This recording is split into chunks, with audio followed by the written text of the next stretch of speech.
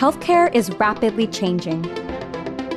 Innovative technologies and new treatment paradigms are changing the way we tackle the world's pervasive health issues. I'm Alex Godian with Ochsner Health in New Orleans, Louisiana. Join me as we go inside Louisiana's largest healthcare system, where we discuss new ideas in confronting these healthcare challenges. We talk to thought leaders and healthcare experts to explore the latest innovations in patient care. Welcome to Innovation Health. The COVID-19 pandemic has hit the world of healthcare like nothing before, and providers are rapidly responding to try and mitigate one of the worst disasters in recent history. This situation calls for new solutions and innovative ideas in response to these challenges. On this episode of Innovation Health, I talked to neurologist Dr. David Houghton, Chair of Telemedicine and Digital Health at Ochsner Health here in New Orleans. Dr. Houghton has been on the front lines of the pandemic fight, having been called out of his normal neurology duties to tend to COVID-19 patients. But his role at Louisiana's largest healthcare network has seen him usher in new and innovative technologies that are helping in the pandemic fight, and that will be shaping the way healthcare is done in the future. All right, thank you so much, Dr. Houghton, for joining us today. Sure, thanks, Alex, and it's my honor to be able to speak to the audience. And so how would you say that digital medicine has played a role specifically to the pandemic, and what kind of active ways do you see this coming to life and being used? What we decided early on was to have a three-pronged strategy. Okay. So number one, how was telemedicine and digital health going to be able to support the emergent needs within the hospital system? How could we expand our tele-ICU capabilities for more 24/7 models of second sets of eyes and ears by physicians and nurses? Ways that we could utilize telemedicine on the wards of patients with COVID-19 and prevent overutilization of personal protective equipment to allow communication to happen behind a closed door. These were things that we realized in the acute setting we needed to operationalize first. Second, we knew that there were going to be more urgent needs within the community to help both educate and triage cases that may arise. Many patients with COVID-19 never even set foot in a hospital, but they need to know that they can be monitored and cared for at home and have their testing accomplished in a safe and reliable and easy to use manner. And so the second thing we did was operationalize our urgent cares to be able to lean on our Ochsner Anywhere Care online platform for virtual visits. And then last, we knew that so many of our patients were going to be of an aging population and that it was going to be best for them to shelter at home, but their diseases don't go away. And so that third thing that we knew we needed to operationalize was expansion of virtual visits with patients' own doctors, to be able to see them at their home, never have to leave, and then augment that with other diagnostic tools like an Ochsner Anywhere Care Health Kit, or for patients with chronic diabetes and hypertension.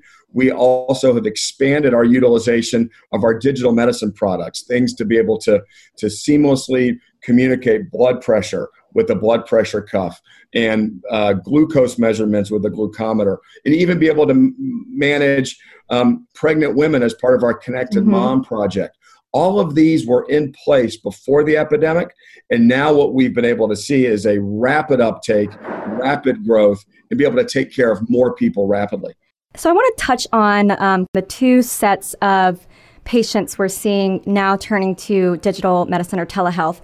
First, kind of going more in depth on those COVID patients in the hospital. Sure, yeah, happy to go into those details. So knowing then that we were going to be struggling to keep that level of communication open on the other side of a closed door in a unit that's trying to protect the patient and others from aerosolized or droplets of the virus, we knew that we needed to harness technology for that.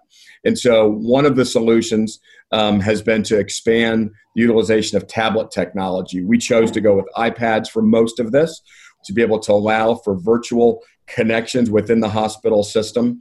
And so that has really allowed the highest level of care to be brought to the patient by the provider, and decreasing the need and the risk for both the patient and the provider to continue to open and close that door and get in close proximity.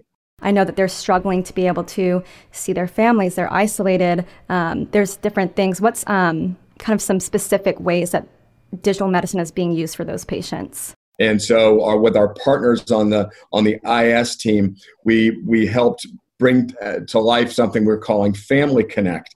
So this allows the equivalent of old three-way calling, but with a video chat function for our patients in our COVID ICUs, for our patients on our COVID wards, to allow the patient and their loved ones at home, friends and family, and the providers to be able to have that round-robin conversation and really openly discuss not only what's happening with their medical care from a physical perspective, but also to make sure that we're meeting the emotional needs in that uncomfortable feeling about being in isolation, which is a requirement with this virus, but we want to make it as less isolating as possible.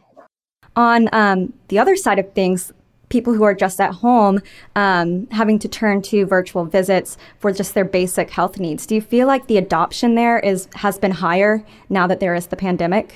Oh, it's been remarkable. Our outpatient visit program, what we call Epic Virtual Visits, we had built a strong base, but even last year we saw less than 4,000 patient visits online for the year. And we had targets to exceed that this year. Well, I'll tell you, right now, we'll see more than, or almost probably, 4,000 of those visits today alone. So the equivalent amount that we saw in 2019, we're now seeing on a daily basis. It's unbelievable how successful it's been. And frankly, I think this is a genie that's not going to get put back in the bottle. And so this is similar to the way that nobody talks about banking and online banking. It's the only way that you bank is online these days. These are the types of revolutionary changes that are sticking as a result of the pandemic.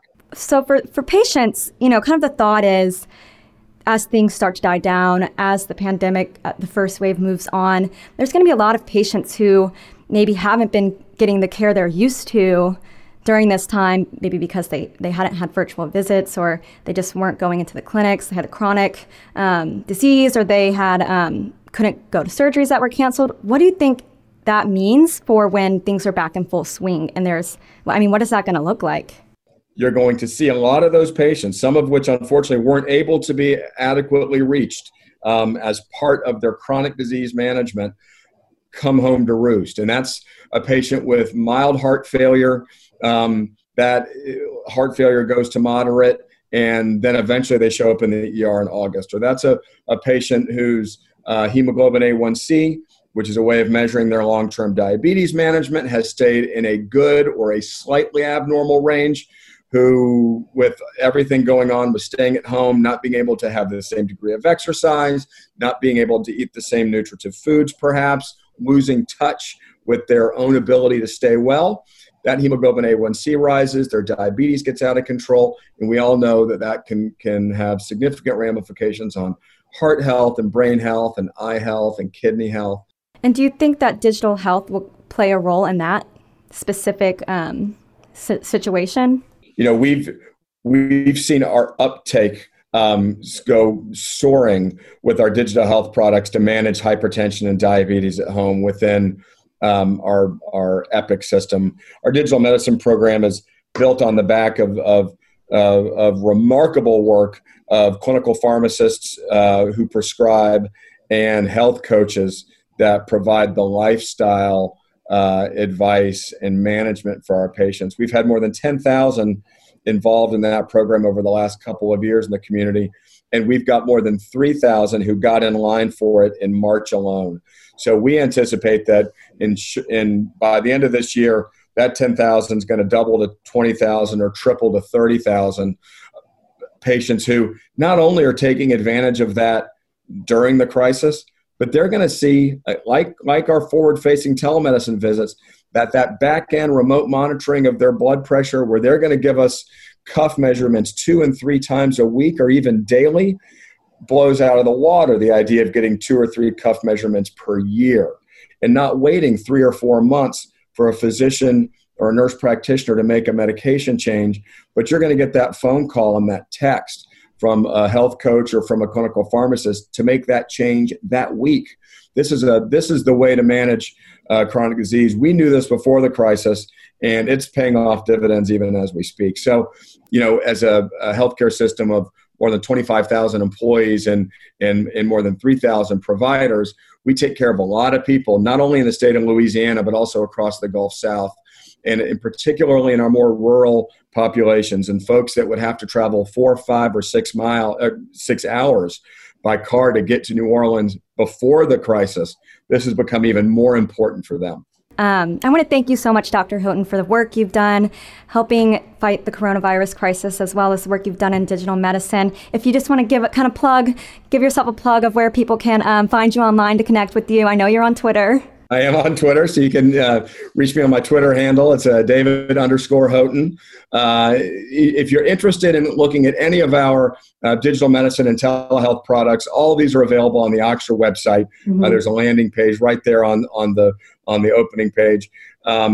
Over time, I think more than anything else, what we're learning is that the creativity, the gumption, and the innovative minds of people everywhere, from patients to hospital administrators to the providers, to our terrific partners out in the tech community. This is what's making a difference. It's certainly making a difference during this crisis. Lives are being saved because of the advances of telemedicine and digital health. And I think ultimately these lives are going to be changed for the better as well, as we see that this truly has opened up a new frontier of medical care. So I certainly appreciate you giving me the time today as well, and would be happy to come back anytime. That was such a great talk with Dr. Houghton. He provided so much interesting information about the future of our visits and the opportunities we have with digital medicine. During this time of social isolation, people still have medical conditions and issues, just like we talked about. If you find yourself in this situation and it's not an emergency, you are still able to see a doctor via an online virtual visit. Simply go to my.ochsner.org. That's my.ochsner.org to find out how. Thanks for joining me today. I'm Alex Godin with Ochsner Health, and I'll see you next time on Innovation Health.